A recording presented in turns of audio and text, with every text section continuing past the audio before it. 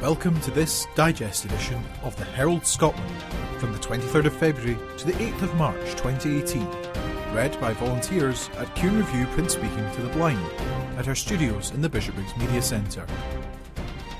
Due to the inclement weather conditions last week, this tape will cover the past 2 weeks of news. Coming up on Side 1. Rangers use Ibrox property, including Wi-Fi and TV screens, as security over £3 million funding. This article by Martin Williams. This article from the Glasgow Herald, Thursday the 8th of March. News. Suspended NHS 5 boss Scott McLean, alleged to have given unfair promotion to lover Shelley Marshall. This is an exclusive by Helen McCardle, health correspondent.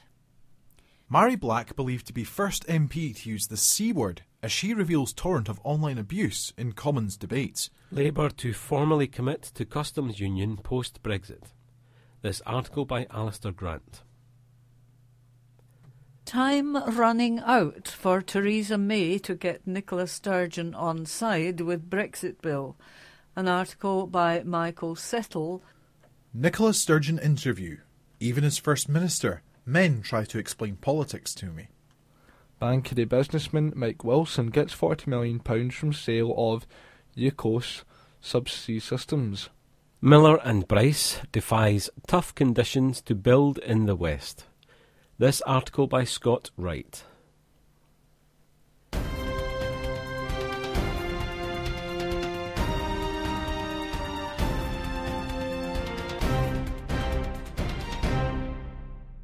This article from the Herald on Monday the 26th of February 2018. News. Rangers use Ibrox property, including Wi-Fi and TV screens, as security over £3 million funding. This article by Martin Williams. Rangers has agreed to place property within Ibrox, including the Wi-Fi system and the stadium TV screens, as security over a £3 million funding facility. It had been known that the Manchester-based financiers, Close Leasing, who have offered the working capital, had ensured the funding against the club's Edmiston House and Albion Car Park properties, but now it has emerged that the financial protection required by Close to guarantee Rangers' performance on its debt obligation has been widened to include movable assets within Ibrox. They include the stadium catering outlets, said to be worth £1.567 million, and Ibrox public address systems valued at £556,000, the Bowl TV £432,000, and the Wi-Fi system £675,000. The club has previously indicated that it would be the first credit facility since Sir David Murray sold Rangers to Craig White in 2011. The value of all the assets being used as collateral for the funds is estimated to be £5.53 million and was set up to cover for any possible extra costs and interests on any default. The Albion Car Park, which is directly opposite Ibrox and at one time had space for 1,200 cars, has been valued for at £1.5 million according to new documents relating to the funding deal.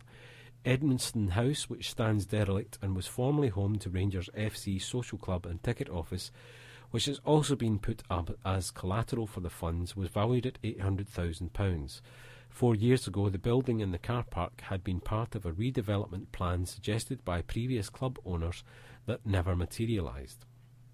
The deal has come about as the club struggled to get a banking facility since the liquidation of the so-called Rangers Old Co RFC 2012 plc in October 2012. The board had said they were faced with a multi-million-pound shortfall for this season and next season.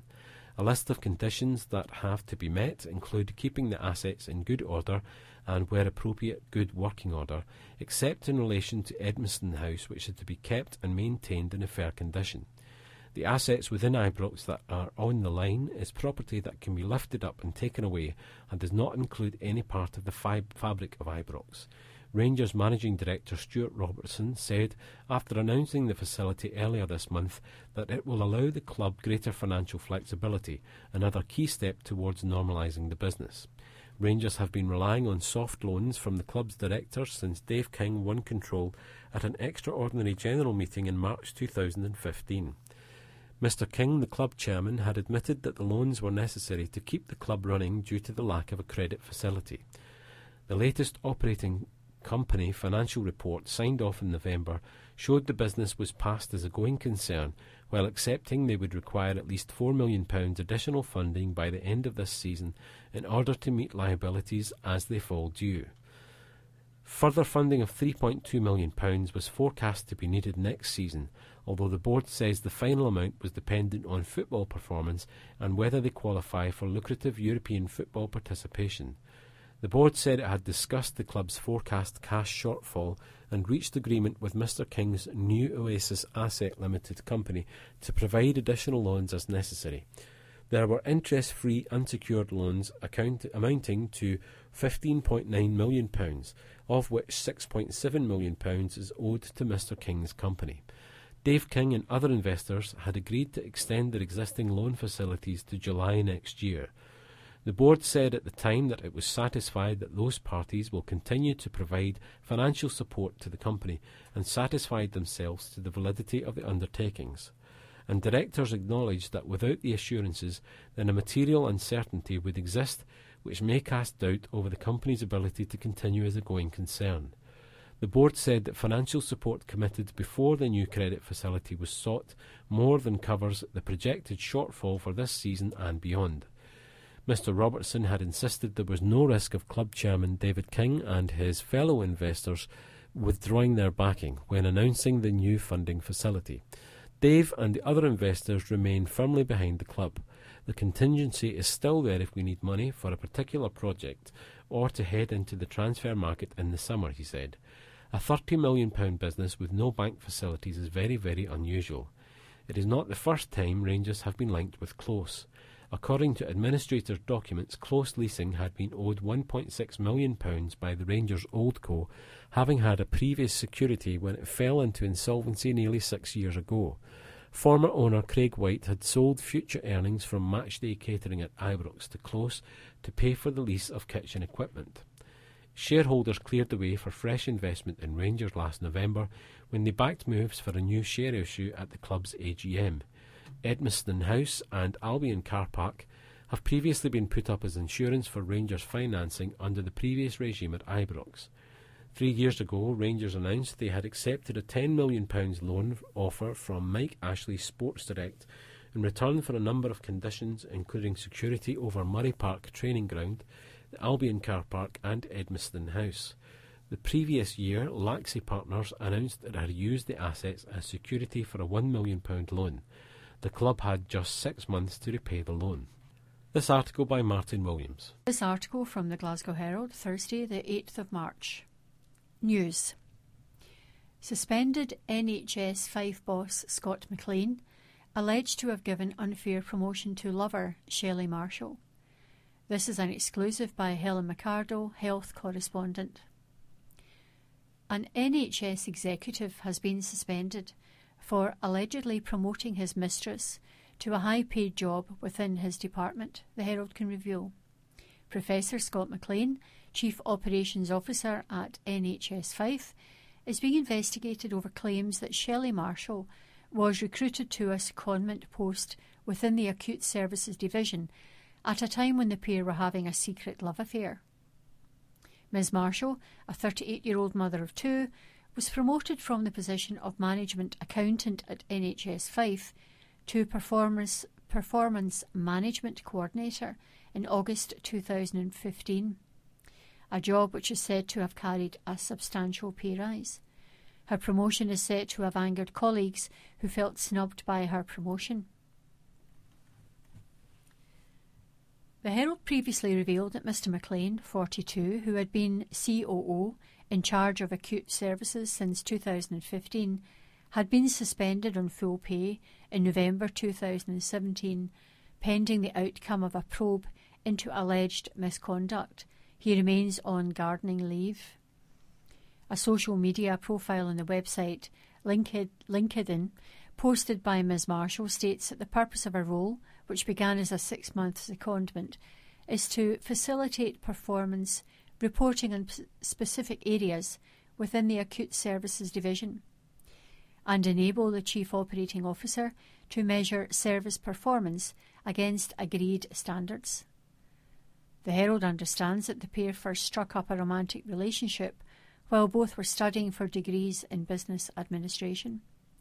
Both were married at the time, but Mr. McLean is understood to have left his wife last year, and Ms. Marshall, whose married name was Shelley Dixon, also split from her husband last summer. The reason for Mr. McLean's 4-month absence has never been disclosed to members of the NHS 5 board, who were simply told he was on long-term leave.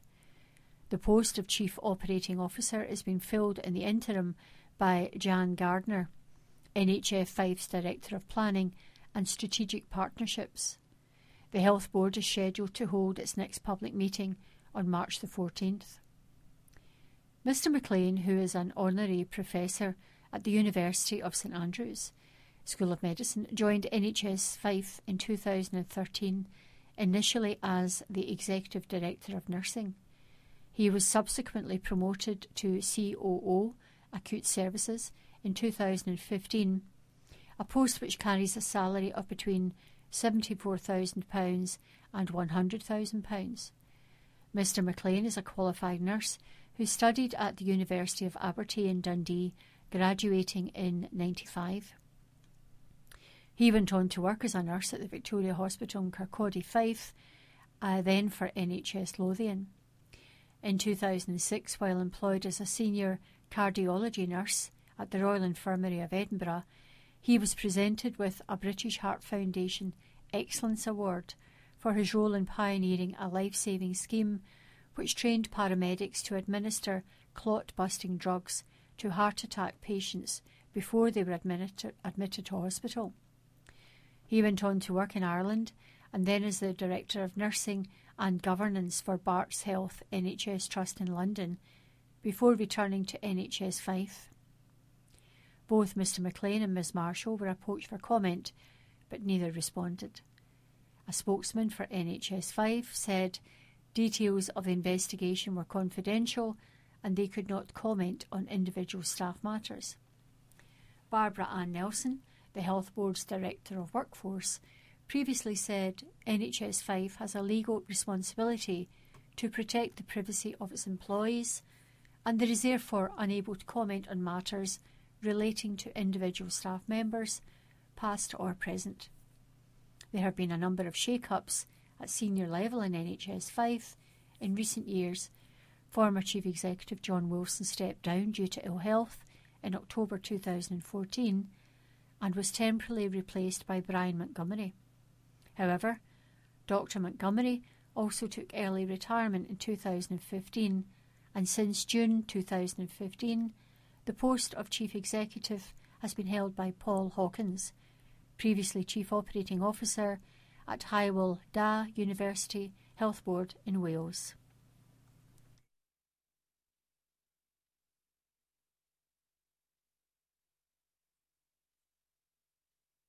The Herald Scotland, Wednesday the 7th of March 2018, News section. Mary Black believed to be first MP to use the C word as she reveals torrent of online abuse in Commons debates. This article by UK political editor Michael Settle. Please note, this article contains uncensored strong language throughout.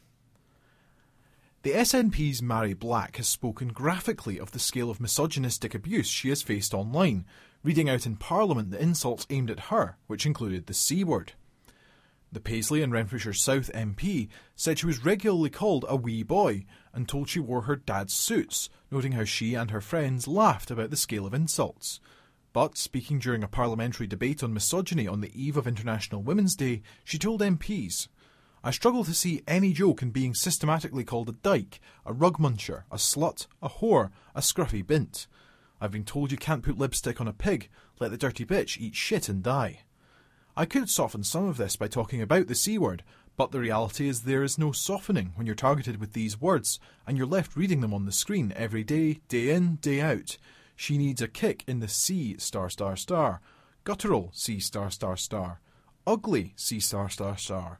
Wee animal C*****. There's no softening just how sexualised and misogynistic the abuse is, explained the nationalist backbencher. Ms Black, at 23, still the youngest MP at Westminster, said she received a comment from a man she had never heard of before, which said, "I've pumped some ugly birds in my time, but I just wouldn't." She went on in Westminster Hall, the second debating chamber in the Commons. "I've been assured multiple times that I don't have to worry, because I'm so ugly that no one would want to rape me. All of these insults have been tailored to me because I am a woman." Ms Black said it was not simply a few bad anonymous people on Twitter, adding, "But it's not. This is everyday common language." She said she felt uncomfortable reading out the insults, adding, "Yet there are people who feel comfortable flinging these words around every day.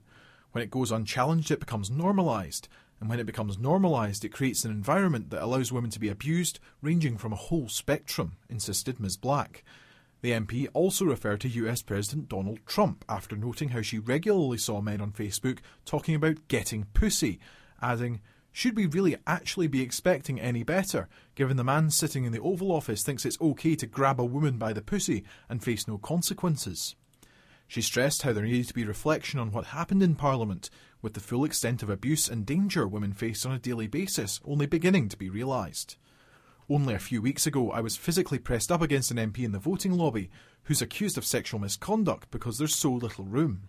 Now I don't think that's normal, and it's fair to say that that's something maybe we should be looking at, something that we should be talking about, because I'm blessed in that I have the same rights and influence as any other elected man in this place. But what about the female staff in here who don't?" added Miss Black. This article was by UK political editor Michael Settle.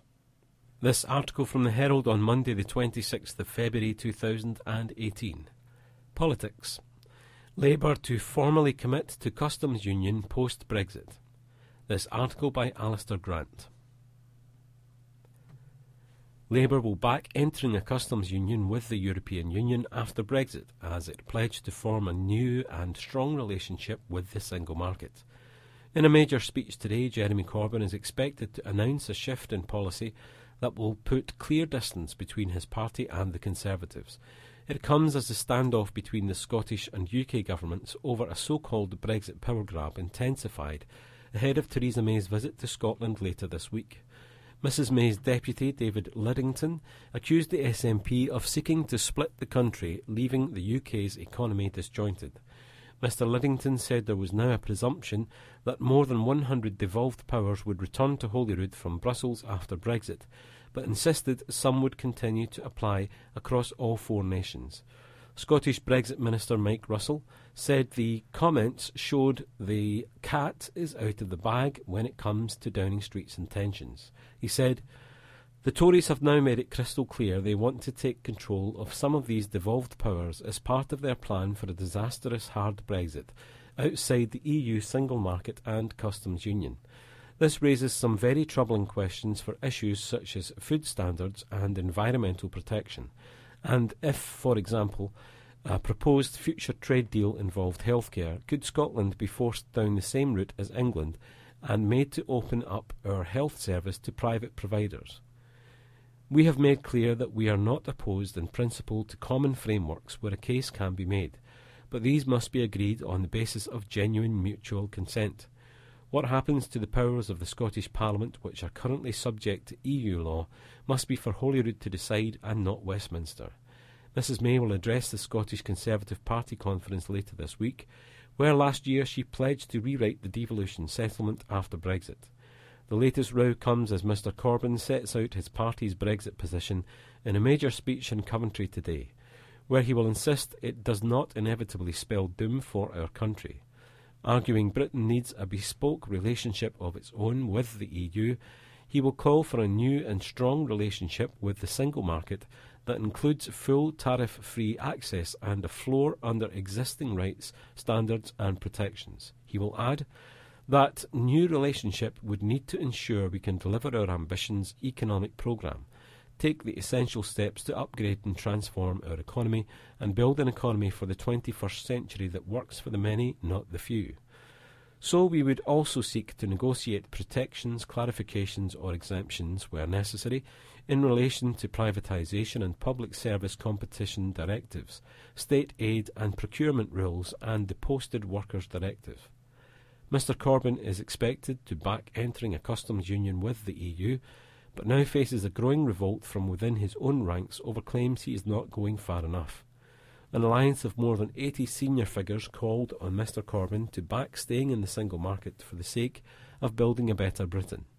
They said parliamentary arithmetic meant the UK's continued participating in a customs union and the single market is now in the Labour Party's hands. Meanwhile, Scottish leader Richard Leonard will come under similar pressure at his first party conference next week, as 10 constituency Labour parties, CLPs, demanded he back remaining in the single market. Edinburgh South MP Ian Murray, who signed the statement alongside other Scottish politicians, including Glasgow City Council Labour leader Councillor Frank McAveety, said party members in his CLP were making their voices heard. He added, "Given the strength of feeling among ordinary members, it's vital that we debate this at conference. If we are to leave the EU, the least worst option for limiting the damage caused by Brexit is to remain as a participant in the single market and customs union." This article by Alistair Grant. Remember, you no longer need to receive a weekly digest service on tape, but can in fact listen to more daily content online via www.qandreview.com/free podcasts, accessible on your computer or mobile device. Time running out for Theresa May to get Nicola Sturgeon on side with Brexit bill. An article by Michael Settle, published in the Herald Scotland of Tuesday the 27th of February 2018. Time is running out. There are just 18 working days left for Theresa May to convince Nicola Sturgeon that her flagship Brexit bill is not a power grab. March the 22nd is the deadline by when the UK government will have to have amended its EU withdrawal bill in the House of Lords to satisfy its critics. David Lidington, the PM's right-hand man, suggested the UK government had moved significantly to allay Edinburgh's fears, namely that there would be a presumption of devolution on the powers returning from Brussels post-Brexit. A considerable offer, insisted Number 10, given the initial position was all powers had first to go through Westminster. The only thing is that Whitehall now wants a safety brake before common UK-wide frameworks are agreed, so that there is no cross-border divergence on rules and regulations which could harm the country's internal market. Yet this is not acceptable to the First Minister and her colleagues, who still see this as another means of restricting the devolution settlement. It all boils down to where real political power lies, Westminster or Holyrood. So, having moved, the question now is, will Mrs May move further? If she did, it would be a major climb down, and yet it would remove the threat of a constitutional crisis, i.e. Whitehall pressing on with its bill in the teeth of Holyrood and probably Cardiff Bay's opposition. From a constitutional viewpoint, this would not look good, Westminster riding roughshod over the wishes of the Scottish Parliament, a boost to the nationalist desire to nudge Scottish public opinion in favour of a second independence referendum. Interestingly, doubts now appear to be gathering in the minds of Whitehall insiders that just perhaps Miss Sturgeon will not come round. One source close to the FM insisted she would not budge. Mr Lidington intriguingly raised the prospect for the first time on Monday that if there were no agreement, then the UK government would put in place protection for British businesses, but without any detail of what that protection would be. In other words, Whitehall is contingency planning. If Miss Sturgeon is still digging her heels in come March the 22nd, then it looks inevitable that later in the year, once the final Brexit deal materialises, she will demand a second vote on Scotland's future.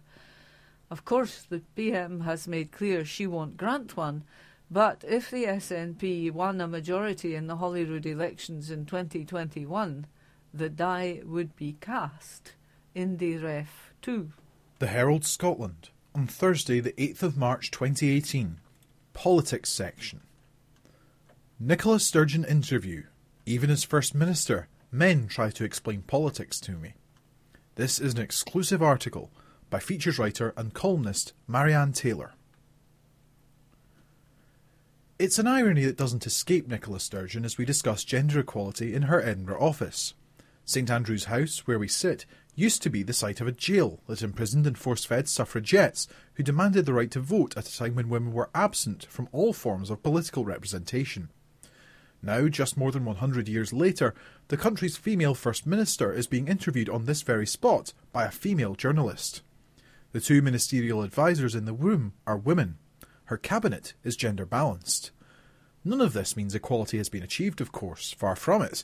The issue of gender politics has rarely felt more alive and engaging after an astonishing 6 months that has seen an outpouring of allegations of sexual abuse, harassment and sexism across all sectors of society in the aftermath of the Harvey Weinstein scandal. We've also seen the creation of hugely influential global movements such as Me Too and Time's Up to facilitate action and give young women in particular a voice, while the unprecedented debate around male behaviour continues. Sturgeon's party has not been immune.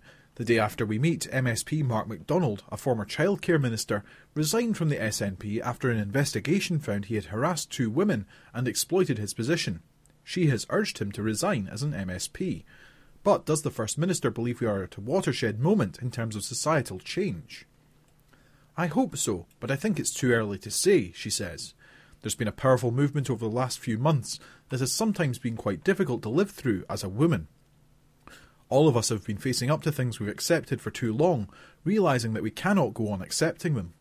But I also feel we've got to watch out that we don't get into a situation where too much of the responsibility for changing society is put on women's shoulders. Having suffered some of this behaviour for so long, the responsibility seems to be on women to come forward and talk about it and relive it. Women should be supported in doing that, but they shouldn't be criticised for not doing it. This is about men's behaviour. Not all men, but largely men. The responsibility should be on men to change. Men have to be part of the solution. I don't think it's going to change immediately, but it has to translate into a fundamental change and a watershed moment.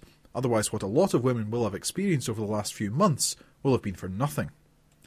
Last week, a survey of Holyrood staff, including MSPs, found that almost a third of women had experienced harassment or sexism at work. A woman who started out as a teenage activist in Ayrshire in the 1980s and came through the ranks in the early days of Scottish Parliament, it's hard to imagine that Sturgeon doesn't have personal experience. I don't think there's a woman alive who hasn't experienced something of it.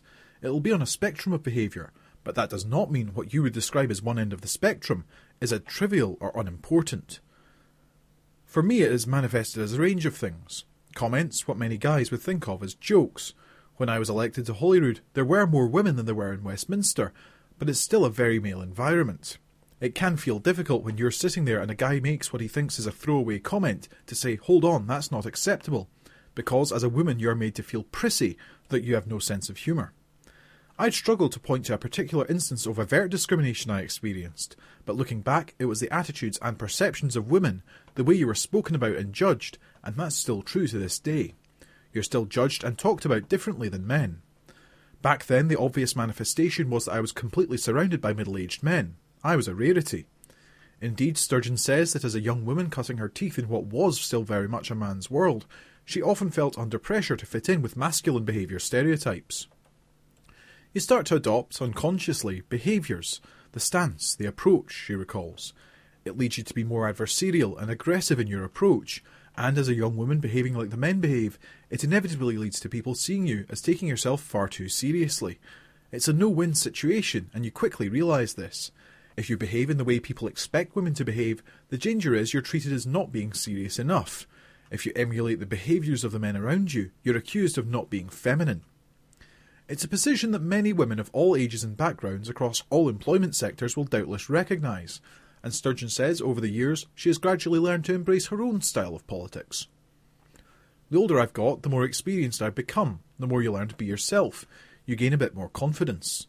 If I'm ever asked to impart advice to younger women, particularly in politics, but more generally too, the first thing I say is this: just be yourself. Women are not one homogenous group. We're all individuals, and having the confidence and ability to be who you are and follow the path you want to take is the most important thing. Though she says it happens less frequently these days, the First Minister still walks into rooms where she's the only woman or in a distinct minority. Despite being the leader of the country, I wonder if she's still subject to mansplaining. Oh God, yes, she laughs. Even as First Minister, I get men trying to explain politics to me. I like to think most guys mean well when they do it, but it's definitely still a thing. To be fair, lots of guys are much more conscious now of how they behave, but, dare I say it, there's still a lot of dinosaurs out there. It's something she may well have discussed with defeated presidential candidate and former US Secretary of State Hillary Clinton, whom she met in New York last year when both took part in the Women in the World conference. A picture of the pair sits on the sideboard in Sturgeon's office. Born in Irvine in 1970, the year of the Equal Pay Act, Sturgeon credits her mother Joan for always telling me to do whatever I wanted, regardless of gender. On joining the SNP, she says she was inspired by the strong female role models who'd come before her, the likes of Winnie and Margaret Ewing, Margot MacDonald and Rosanna Cunningham. She is the role model now, of course, Scotland's first female First Minister, one of the relatively few female heads of government around the world. Sturgeon admits that it's a huge responsibility, and she clearly feels it keenly, admitting to being overcome during the first few days of her tenure, when she became aware of the high number of women and girls who had contacted her to say it meant something to them. Suddenly you're aware of the mistakes you make, the things you get wrong, and obviously you will get things wrong. There will be people out there who point to that and say it tells you a woman can't do the job, she says. But this is a very special position to be in, and one of the best bits of my job is getting to talk to wee girls and encouraging them to be what they want to be. Among the wee girls Sturgeon feels a particular responsibility to is her 11-year-old niece, Harriet. The First Minister refers to her often during our conversation, particularly when we discuss the impact of social media on girls and women, and issues around body image. I was with Harriet last night, and her consciousness about how she looks and what she wears is far greater than when I was that age. She also worries about the frustrating lack of progress in areas such as equal pay and representation. The gender pay gap in the UK currently sits at 18%, highlighting that although it's been illegal to pay people unequally based on gender for almost half a century, economic parity is still a long way off. And despite making up more than half the population, 51%, women are still underrepresented in Holyrood and Westminster, woefully so when it comes to senior positions in industry. This is one of the reasons Sturgeon is extending the First Mentor initiative, which offers a young woman aged 18 to 23 the chance to be personally mentored by her. She has called on other women in leadership roles to offer the same opportunity. The First Minister is also in favour of using legislation to help redress inequalities, but admits wider cultural change will also be vital if women are ever to be fairly paid, represented and respected in society. I would love to think we didn't need any of that legislation, but the experience of my lifetime is that you do, because voluntary change does not happen quickly enough, she explains. We've got to look at how we accelerate the process, whether it's on equal pay or representation. For people who don't want that, the challenge goes back to them. How can we accelerate the pace of change in a different way? We simply cannot be sitting here in 10 or 20 years' time and for things not to have changed. My niece is 11. If we are still sitting here talking about these things when she's a young woman, then we'll have failed another generation, and that's not good enough. In a bid to tackle some of these issues, Sturgeon set up a non-party advisory council on women and girls at the end of last year, chaired by Young Scot Chief Executive Louise MacDonald. Members of the panel include Dr Catherine Calderwood, Scotland's Chief Medical Officer, former National Theatre of Scotland Creative Director Vicky Featherstone, campaigning barrister Dame Helena Kennedy, and Women 50/50 co-founder Talat Yaqub. It's an incredibly powerful panel, says the First Minister. There's a real sense that it can be a catalyst for change, and I'm very hopeful that it will be pivotal in pushing forward some of these areas we've been talking about. I would also say that I went to their first meeting, and this is not a group of women who are going to let me off the hook. This was an exclusive article by features writer and columnist Marianne Taylor. This article from the Herald Scotland Business on the 6th of March 2018. Bankery businessman Mike Wilson gets £40 million from sale of Yukos Subsea Systems. This article by business correspondent Kevin Scott. Mike Wilson, the founder of Yukos Subsea Systems, has reaped nearly $40 million upon the sale of his business to US group Oceaneering International. Separately, drilling and engineering contractor KCA Dutag has become the second largest international owner operator of land rigs in the Middle East after acquiring the Omani and Saudi Arabian assets of Dalma Energy in a deal with an enterprise value of $660 million or £476 million. New York-based Oceaneering International has paid £50 million for UCOs, in which Mr Wilson had a 75% stake, which appears to be valued £37.5 million. Mr Wilson established Aberdeen-based UCOS in 1996, growing it to a £28 million business. After expanding beyond Scotland into the US, Baltics and Asia in recent years, a number of directors in the business also owned shares at the time of its latest accounts. UCOS employed 39 staff. It is understood all staff will receive a bonus. Speaking after the deal was concluded, Mr Wilson said, "This is a strategic opportunity for our customers and our employees. Oceaneering has outstanding people, a global presence, innovative technologies, and diversified services and products. Together we can establish a stronger platform to take on even larger and higher profile projects in the renewables and oil and gas industries." New York listed Oceaneering International as a global provider of engineering services and products, primarily to the offshore energy industry. The group, which has annual revenue of £1.9 billion or £1.4 billion, also deserves the defence, entertainment and aerospace industries. Roderick Larson, chief executive of Oceaneering, said the deal offered Oceaneering an opportunity to expand its service line capabilities and grow market position within the offshore renewable energy market. The addition of UCOS reflects our commitment to expand into the adjacent renewable energy market to more comprehensively serve the offshore energy industry. Oceaneering said UCOS could contribute to its 2018 earnings, and its future results will be reported through Oceaneering's subsea project segment. In the year at the end of March 2017, UCOS more than doubled revenue to £28 million, a profit surge of £6.8 million from £700,000 the previous year. Following this period, Mr Wilson appointed Mark Gillespie as managing director in order to focus his own attention on developing the group's technology. The company provides a range of engineering, technical equipment, hire, fabrication and manpower services, including vessels, ROVs, remotely operated underwater vehicle, and survey services. Also based in Aberdeen, KCA Dutag will pay Dalma's shareholders $100 million in cash and provide an equity shareholding and approximately 22% of the enlarged KCAD group, valued at $220 million, with KCA Dutag taking on $340 million in debt. It takes the group's land rig count to 83, with 46 in the Middle East, 28 in which are at Oman and 9 in Saudi Arabia. Norrie McKay, chief executive of KCAD, said the acquisition of Dalma's operations in Saudi Arabia and Oman will significantly strengthen our foothold in the Middle East and provide us with a stronger platform to develop and grow our business in what is an exceptionally attractive region.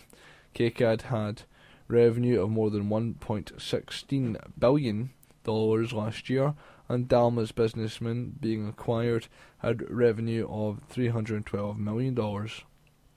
Another Aberdeen businessman, well managed, Specialist Exceed, has announced a record-breaking start to 2018, amassing a number of international contract wins totalling about £18 million, with several contracts already underway. 200 staff have been employed across the company so far this year. This article by business correspondent Kevin Scott. This article from the Herald on Monday the 5th of March 2018. Business.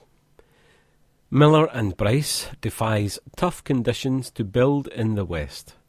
This article by Scott Wright. Miller and Bryce, the conveyancing and land search specialist, has branched out from its native Leith for the first time in its 140-year history, defying challenging conditions in the residential and commercial property sectors. Managing Director Richard Hepburn said the firm made the move to break out of its traditional East of Scotland heartland to demonstrate its commitment to its clients in the west of Scotland. Mr Hepburn, who joined Leith-based Miller and Bryce last year, concedes the firm has made the investment at a time when the uncertainty brought by the Brexit vote is continuing to hold back decisions in the commercial property market. It also comes as parts of the residential property sector continued to be challenged by the move to the Land and Buildings Transaction Tax, which has been credited with dampening sales towards the upper end of the market. Mr Hepburn said the residential market, where it derives the bulk of its business, is currently hard to read, noting that while property prices are rising, agents and solicitors report that the stock of houses they have for sale are down versus traditional levels. There could be reasons for that, Mr Hepburn said. Some of them will cite things like LBTT, which has surpassed some parts of the market, whereas it might have benefited other parts of the market. Commercial property is obviously also partly impacted by people's reticence around what might be happening with Brexit in terms of long-term investment decisions. Some of those are perhaps being delayed. It's very hard to read. There's a lot of quite big political external factors just now that can have an impact on markets in different ways. Commenting on the rationale behind the Glasgow move, Mr Hepburn said he realised we were a bit underweight in Glasgow and the West relative to the rest of Scotland. He noted, "I think when you dig into it, there are a number of reasons why. It is probably partly because of that traditional Edinburgh-Glasgow focus. We have probably been regarded as being an East Coast-focused firm, although we do certainly have lots of West Coast clients. I talk to other professional services, businesses like ours, and I just think you need a presence in Glasgow as well to be closer to the market, to just show you are taking the differences in the East and West markets seriously." The Glasgow office is led by Sales and Marketing Director Debbie Welsh, who joined Miller and Bryce from Envoy International earlier this year. Ms Welsh said, "We need to have a base over in the West Coast to show that we are here, that we are on the doorstep and not 60 miles across the country," she said. Although it is quite a small area, there is quite a big difference in how businesses operate. On that point, Mr Hepburn observed that one of the biggest differences is that the market in Glasgow is more major estate agency driven. In contrast, he said, the sales of homes in Edinburgh and elsewhere around Scotland are led more by firms of solicitors. There are currently 7 sales and marketing staff attached to Glasgow office who largely work in the field, with the base used to offer clients seminars and training workshops. In total, the firm has more than 100 searchers and technical support staff who support the property sector, be it in the buying or selling of properties, conveyance, land search or finance. Mr Hepburn said there is potential to add further branches in future, but for the time being the objective is consolidation at its 2 offices. A big area of focus for the firm at present is land reform, chiefly the drive from the Scottish Government to have every property and piece of land put on the land register by 2024. Miller and Bryce is supporting lawyers and landowners in the process, which has the aim of moving land titles from a textual register on to a map-based register which describes Scotland. Mr Hepburn said, "What it is opening up are areas of business where specialist expertise is important, because you're talking about some titles which have been on this text register for hundreds of years. They are having to be digitally mapped effectively and described in a different way." He added that the firm had been hiring skilled staff from organisations such as Registers of Scotland and Ordnance Survey to provide these services. "You're combining old search skills with modern digital mapping capability," Mr Hepburn said. This article by Scott Wright.